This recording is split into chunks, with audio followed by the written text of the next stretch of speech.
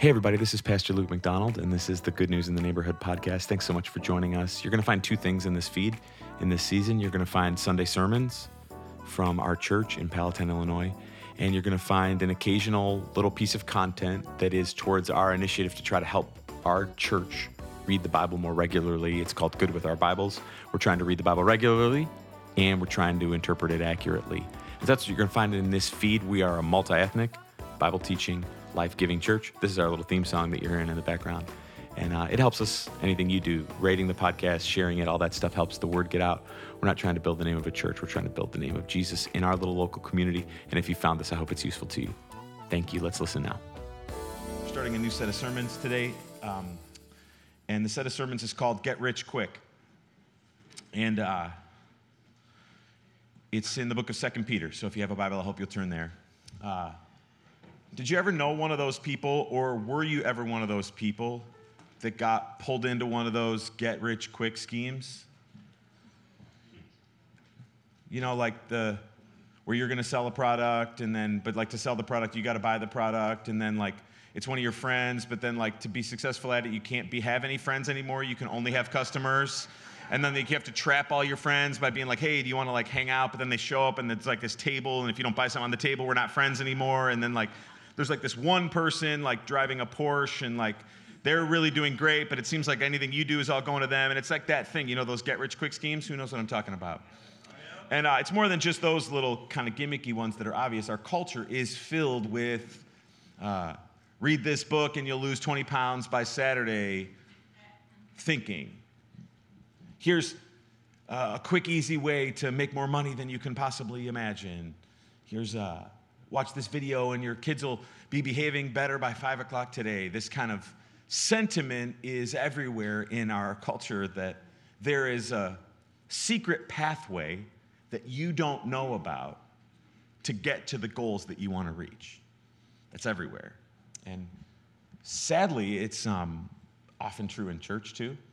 People will promise you, if you come to my class, if you join my group, if you read my book, if you do my curriculum, if you just listen to this album, all your anxiety is going to go away. If you just do this, then you're going to guaranteed get this. We try really hard here to be honest with each other, that you can do the right things that God wants you to do, and sometimes still you don't get the results that you want. That's not the easy answer, but it's the true answer of what our faith is really like. Can I get a witness anywhere in the room? This summer I got captured by this little short book in the New Testament, and I want to teach you. We're going to teach the whole thing, and we're going to teach it week by week as long as we go. There are some things that I can learn that can improve my life dramatically quickly. They're just not usually the things that we're looking for. So that's what we're going to talk about today. I'm starting with the first two verses. This is 2 Peter. I hope you're there, and I would encourage you, if you're looking for something fresh to do in the Bible, I have found that reading the same short section of the Bible over and over and over does a lot to help me learn and grow. I've been doing that with this. I'm just going to read you the first two verses. It says, Simeon Peter, a servant and apostle of Jesus Christ, to those who have obtained a faith of equal standing with ours by the righteousness of our God and Savior Jesus Christ, may grace and peace be multiplied to you in the knowledge of God and of Jesus Christ our Lord. He starts by saying who's speaking. This is Peter. If you know much about the Bible, you've probably heard of him before. He was an apostle. So he was one of the 12 people chosen by Jesus Christ, who Jesus invested the most in. He wasn't just one of the 12 apostles. He was part of Jesus' inner circle of 3 apostles. He was also the first person to identify the deity of Jesus Christ. In Matthew chapter 16, he said, "You are the Christ, the Son of the living God." He was the first person on earth to figure out who Jesus was.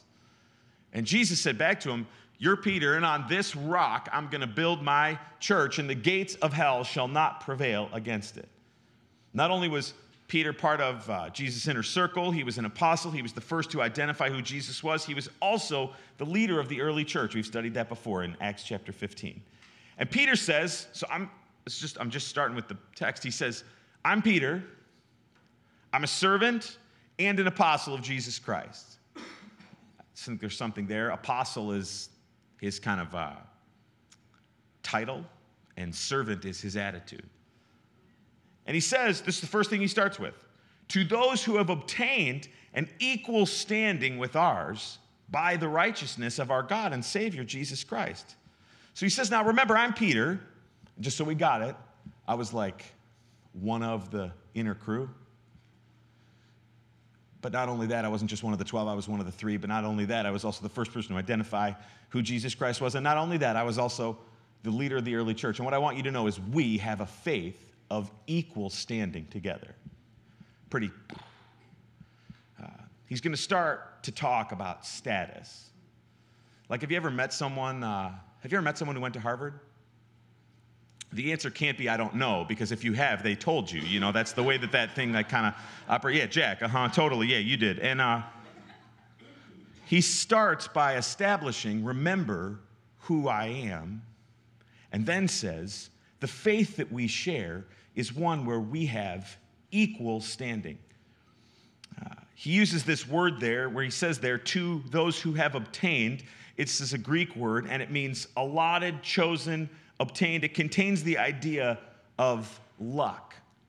He's saying, those of us who got this gift of salvation,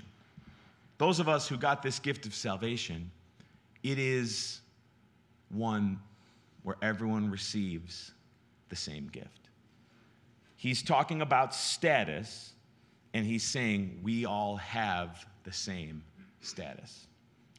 Our world loves examples of, and loves stories, and loves kind of cultivating that I'm part of the inner circle, I'm part of the inside club. Kristen loves to make fun of me that, like, when American Airlines tells me that I've made it to like a new group, which I don't care. I usually just board the plane first anyway and kind of dare them to tell me you're not supposed to. Right?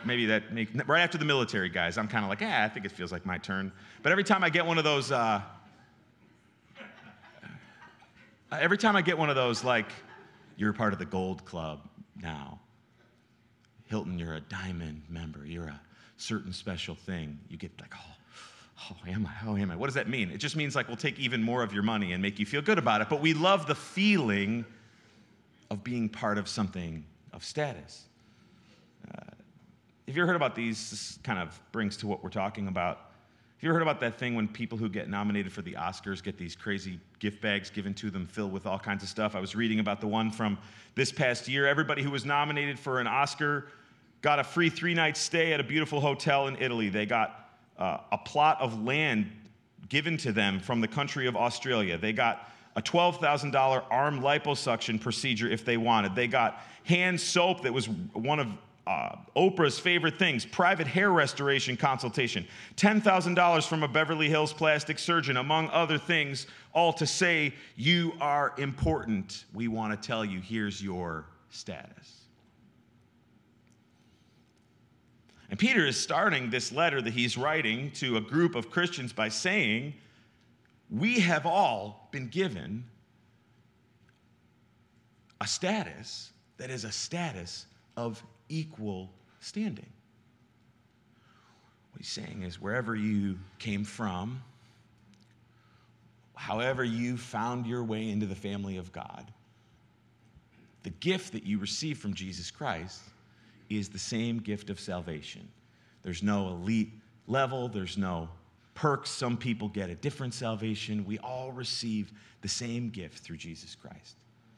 And I think the implication is obvious then, that if our status is the same as each other, and our status as saved by Jesus Christ is a gift, if we understand that it's a gift that we can't earn, we don't deserve, then our behavior should reflect that we all have a faith of equal standing.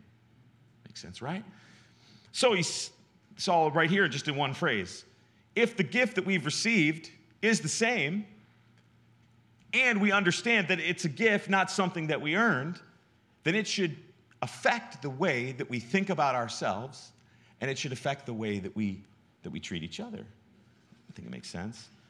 This was a common theme in the New Testament. There was a concern that the family of God not reflect the obsession of status that is in the world around us. This was a big part. We studied this last year, that when Peter understood, this is in Acts chapter 10, that faith wasn't just for the Jewish people anymore of his heritage, it was for everyone. Peter said, this is like a big moment in the New Testament, Acts chapter 10. Peter says, now I finally get it. I finally understand that God isn't showing partiality to anyone. There's not like a special group who's in and everybody else is out. No, every place where people fear God and do what is right, that's acceptable. We all have access to this free gift through Jesus Christ. Not only that, in the book of James, the writer talks about how important it is that church not be a place that has levels of status for different kinds of people.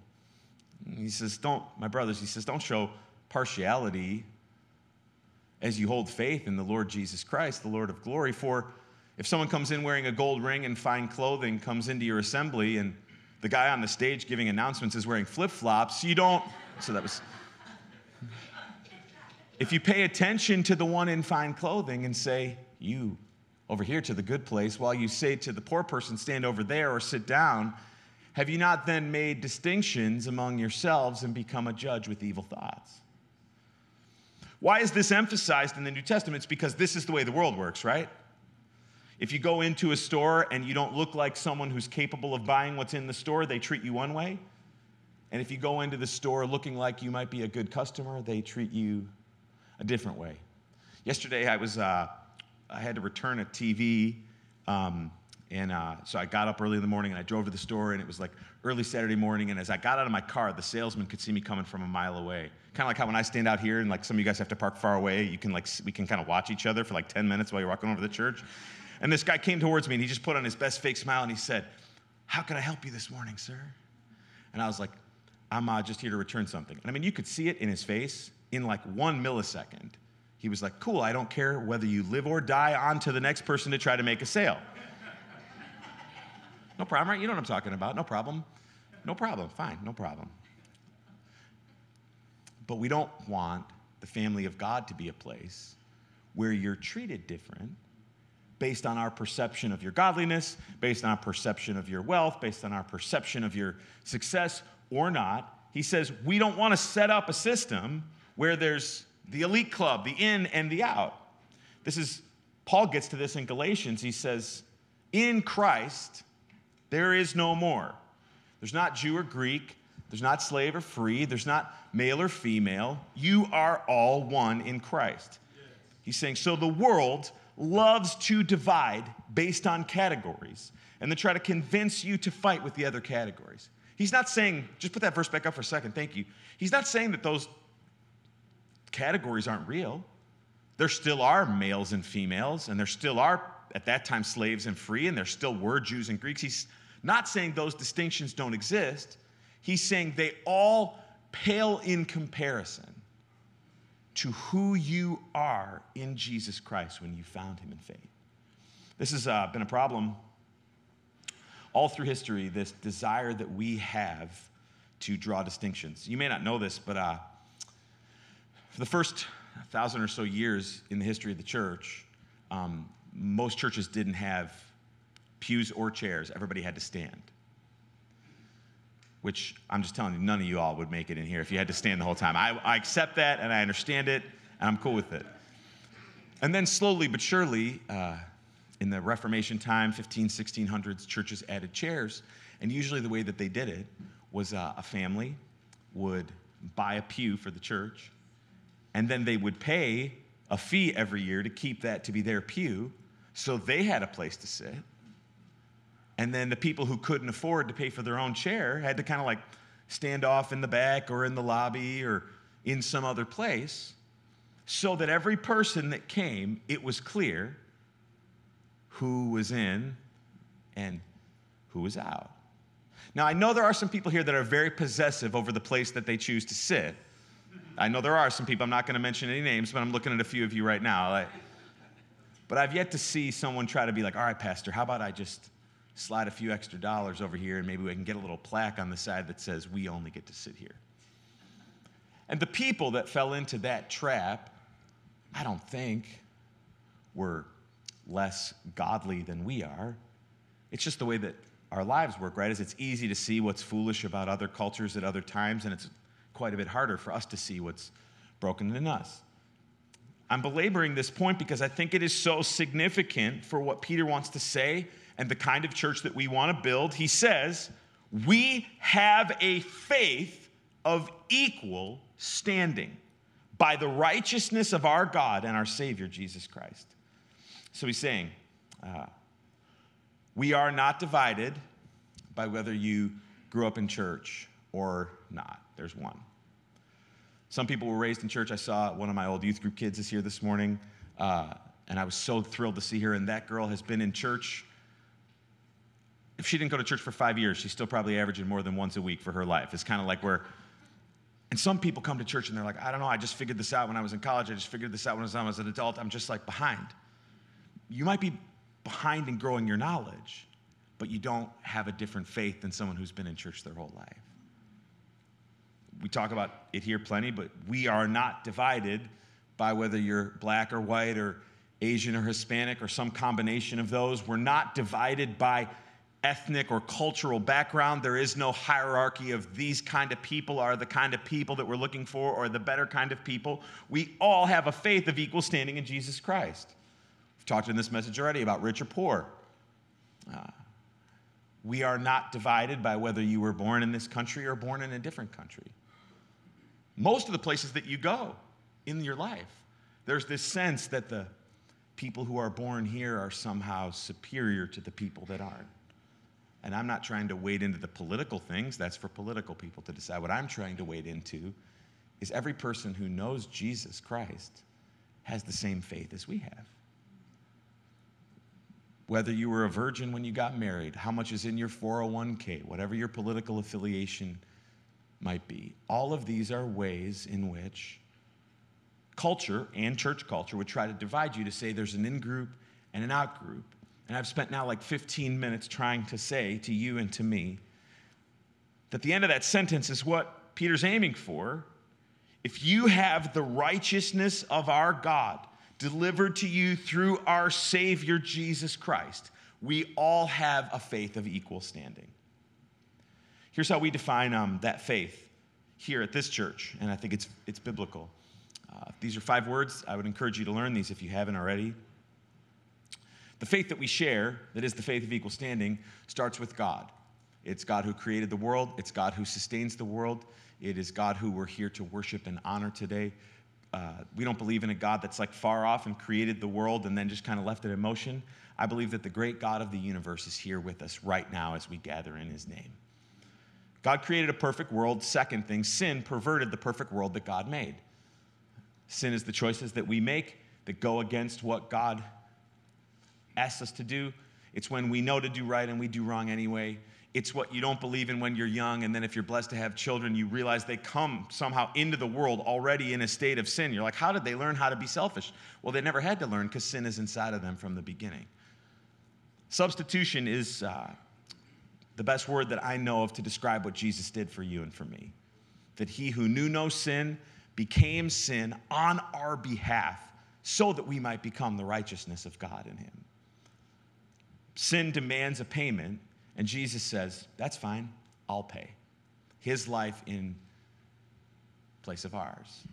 God's sin substitution, believe, it's something more than just accepting in your mind. It's fully and totally being in your will is to believe. God's sin substitution, believe, and then the last word is life. Scripture says that he who has the Son has life. He who does not have the Son does not have life.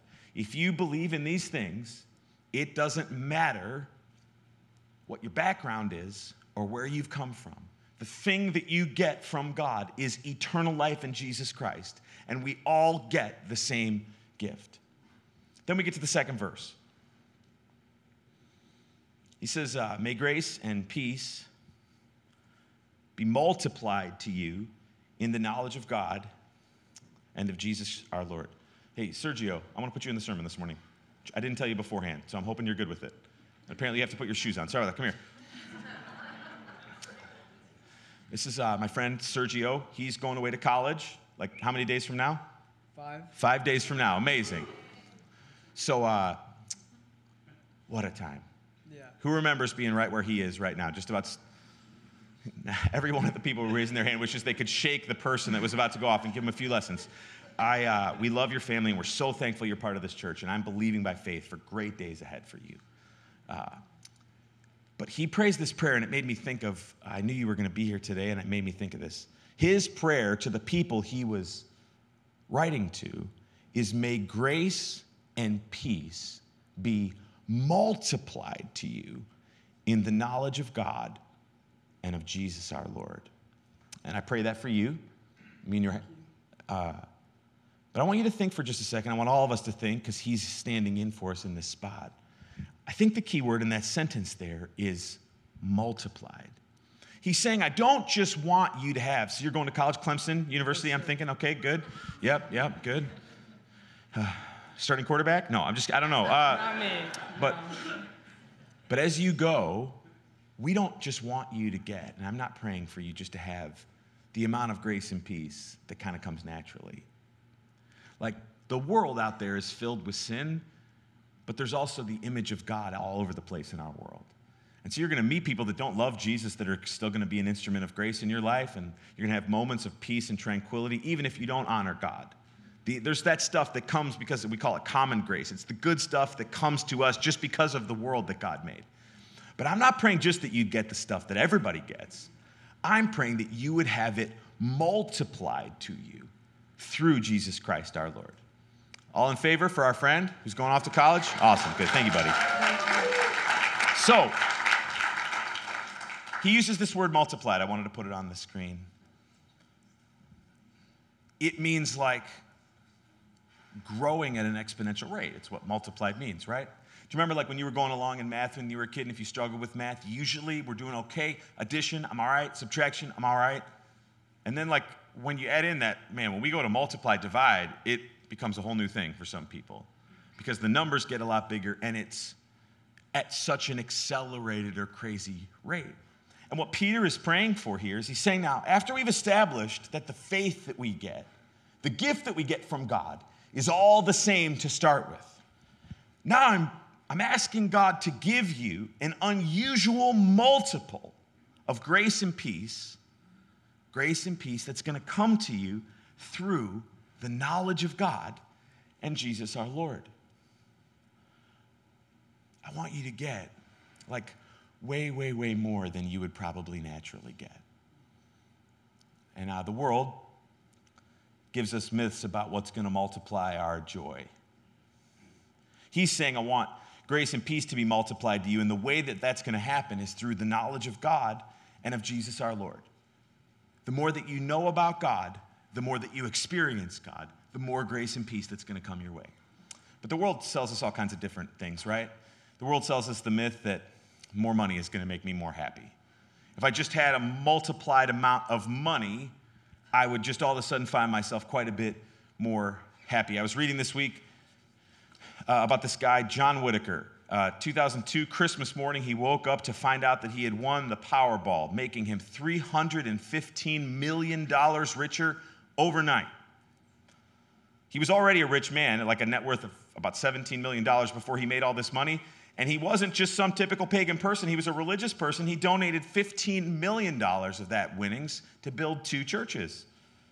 He founded a foundation to help people who were in need. Yet, 2002 Christmas morning, $315 million. By 2007, the money was gone. He was buried in lawsuits. His granddaughter developed a drug habit from the money and died mysteriously. His house burned down. He said in 2020, right before he died, if he would go back, he would tear the ticket up. He said it only resulted to me in misery. And I've seen that story true, not just in the macro like that, but in the micro. I'm telling you, no matter how much you may think your faith is in Jesus, most of us think, if I could just put a 0 on the end of my bank account, I would be way happier.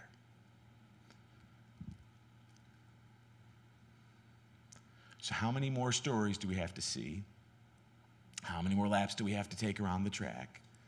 How many more things do we have to experience before we realize that joy in life comes from God? Joy in life comes from the people of God. Joy in life comes from enjoying the things that God has made. And what's actually true, and you could find studies, I have it in the notes, but I feel like I'm running out of time, is that People who are stable economically are happier than people who are unstable. That's why we do the things that we do as a church to try to help people who are unstable kind of get lifted up. People who are stable financially are happier than people who aren't. But there's this curve, you can find it, and I can show it to you, that at a certain point, more money starts making people report less happiness than they had before. Oh, there it is. Voila. So the myth is that, Peter says here, the way that you get grace and peace multiplied is through knowledge of Jesus Christ. Through the knowledge of Jesus Christ. But the world wants to tell you, there's one, more money is going to make you happier. Second, here's another myth of multiplication. Many people believe in the world today that more sexual experience or expression is going to result in more happiness. This is everywhere in our culture. Everywhere, everywhere, everywhere, everywhere. I was reading this week, a sociologist and writer for The Atlantic said, after a long study, that contrary to conventional wisdom, when it comes to sex, less experience is better, especially if you want to have a happy marriage. Men and women with less sexual partners before marriage are less likely to divorce. Now, that's not to say that if your testimony is something different than that, that God can't work, that God can't do a miracle, that God can't. That's not the point of this message. God can do anything, and he can take the broken pieces and make something beautiful out of it, and does all the time. But don't let yourself sit thinking that something outside my marriage, something that all my friends are doing, something way out there that the world is telling me is going to make me happier, is going to make me happier. Statistically and spiritually, I could tell you that it is likely to make you less happy. 3, some of us are going down a different track thinking that more freedom is going to make me more happy. If I just didn't have to go to work tomorrow, if I just didn't have to wake up with a bunch of things on my list, if I just didn't have like this endless feeling of, we're starting school this week. This year, this is the way it all worked for our family. We have 4 kids. We always have 4 kids. We have 4 kids in 4 different. We have 4 kids in 4 different schools. I think I got like 400,000 emails in the last 3 days. And it's like, I promise you that if Kristen and I, one of us just said, all right, we're quitting work, we're just going to try to read all the emails and pay attention, we're like 50-50, we could get it all. And there's that thing that kind of creeps up in your mind. I think I'd be happier if there weren't so many things I had to do. I think I'd be happier if there weren't so many things. I was learning about that this week a little bit and studying it, and there's some truth there. There's a sweet spot that if people that have between 2 and 4 hours of time in a day that they can decide what to do with are happy. People that have no free time are less happy. But this is what I thought was interesting. People that have more than 4 hours every day where they don't have something they have to do, their happiness starts going like this. Declining, declining, declining, declining, declining. You may think this is like a complicated trick to get you to volunteer at the church more if you're retired, which it may be. But we need purpose as human beings. We need purpose. We need something to do. We need something to wake up for. We need something to go after. The fact that people are counting on you is driving your life in a good way, maybe more than you realize. So the world wants to tell you if you just had more money, more sexual experience, more freedom, you'd be happy.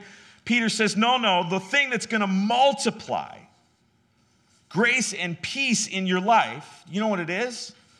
It's the knowledge of God and of Jesus Christ our Lord. The more that you learn and experience who God is, the more you're going to find grace and peace in your life.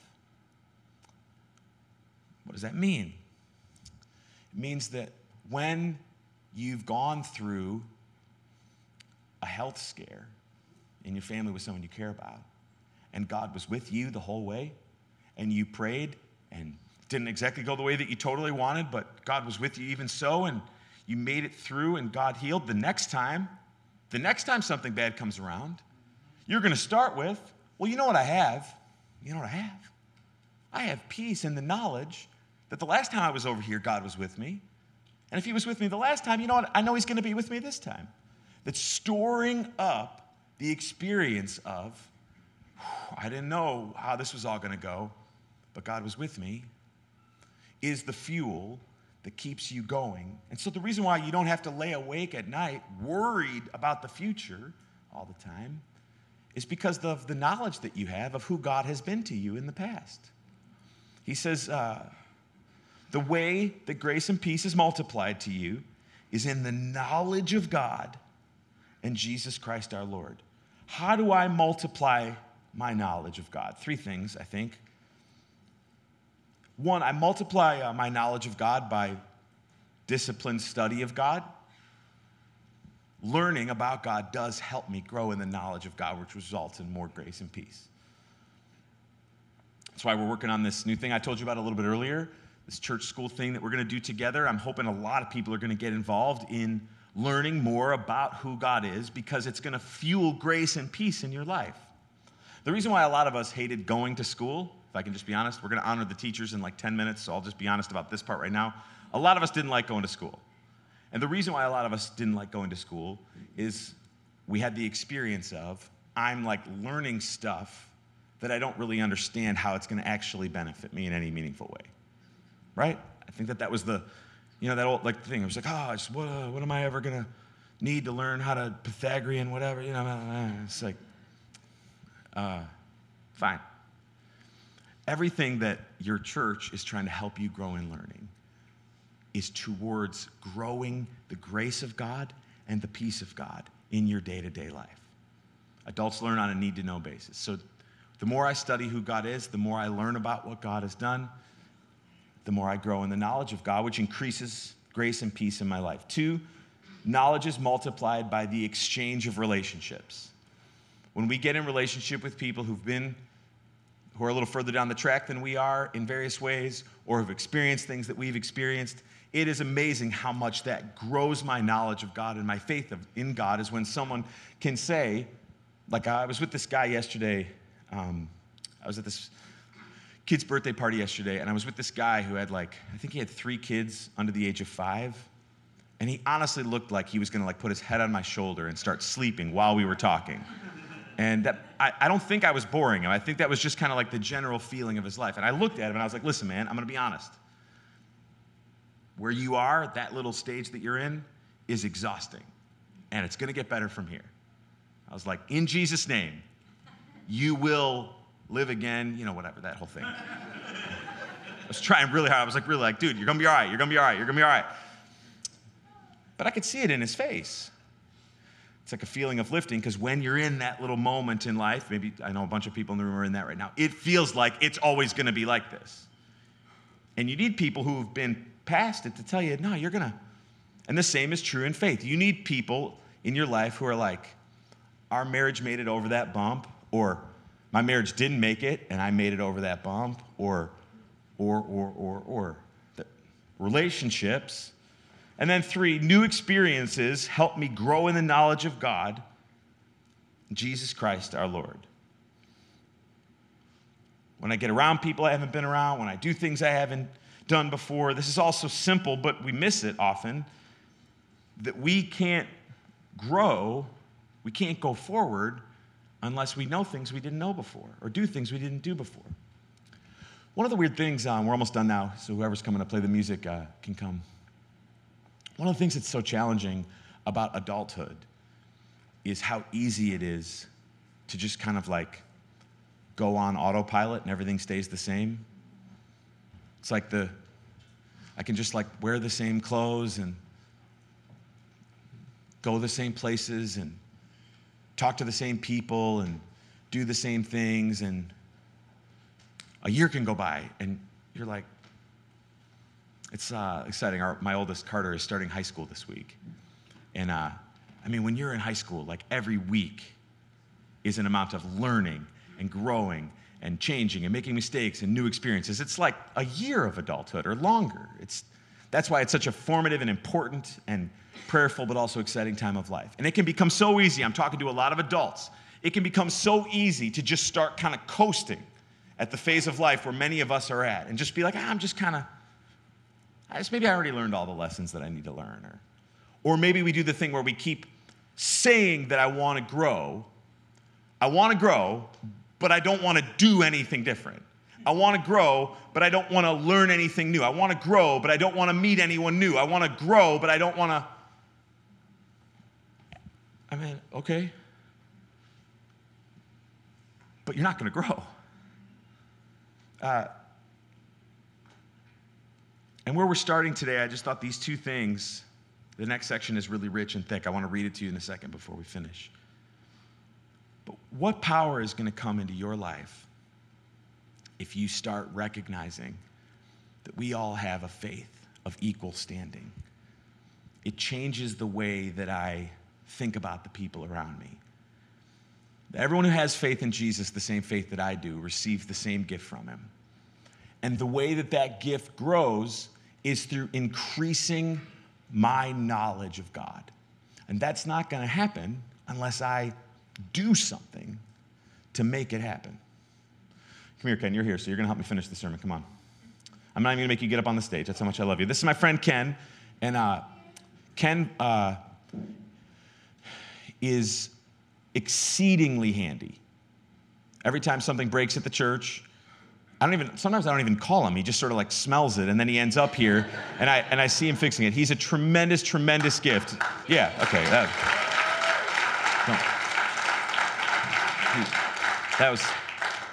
That was wonderful. That wasn't why I said that. He has this knack developed over a long time that he knows how to fix things. And he has this intuitive kind of sense of how to fix things, and he can just figure it out. And it happens all the time. He'll come in and tell me, hey, this is how I'm thinking about fixing it. And then he always says something like, does that sound okay? And I always look at him like what? I appreciate the respect, but like, I may have the office as the pastor, but when it comes to the fixing stuff, there couldn't be a bigger idiot in this entire church. I don't know. Throw a roll of duct tape at it. I don't know. Like, do whatever is always what I say.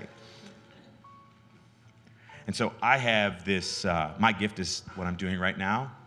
His gift is keeping this church a place where you show up and it's working and the bathroom works and stuff isn't broken and you don't fall down the stairs.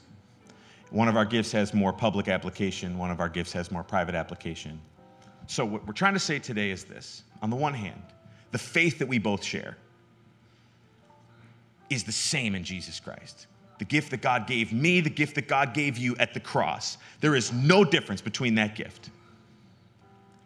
And I can enhance my experience of that gift when I grow in the knowledge of our Lord Jesus Christ. I can grow. I can get more out of the gift when I use the gift. That's everything I came to say today, and our time is gone. Would you stand to your feet? He's here to pray with you at the end if you'd like to be prayed with. And I hope this has been a useful start. I'm very excited about everything God is doing in the church. And we're just outside in a minute going to celebrate some of the projects that we're doing through your giving. We're also going to honor all the teachers in our church in just a minute. So even if you don't normally stay, even if you don't want to eat, I would love it if you would hang out with us for just a few minutes. Would you pray with me? Lord, I'm thankful for the gift that you gave to me at the cross, and I'm thankful for the way that it extends with no addition or subtraction to every person in this room, every person in this church, every person in this community, every person in this nation, in this world, past, present, and future, the same gift that you gave us at the cross. And I want to pray, Lord, that you would not allow us to be stuck in sort of taking the gift for granted and not doing anything to build on it. Would you, in Jesus' name, give us the wisdom and strength and clarity to grow the gift that you've given us through increasing our knowledge of who you are and what you've done. I'm really thankful, Lord, that you're with us today, and we bless you. In Jesus' name, if you agree, please say amen. This has been the Good News Neighborhood Podcast. Thank you so much for listening. I hope you've enjoyed the song. I hope it's been helpful to you. We'll see you again soon. This is Good News.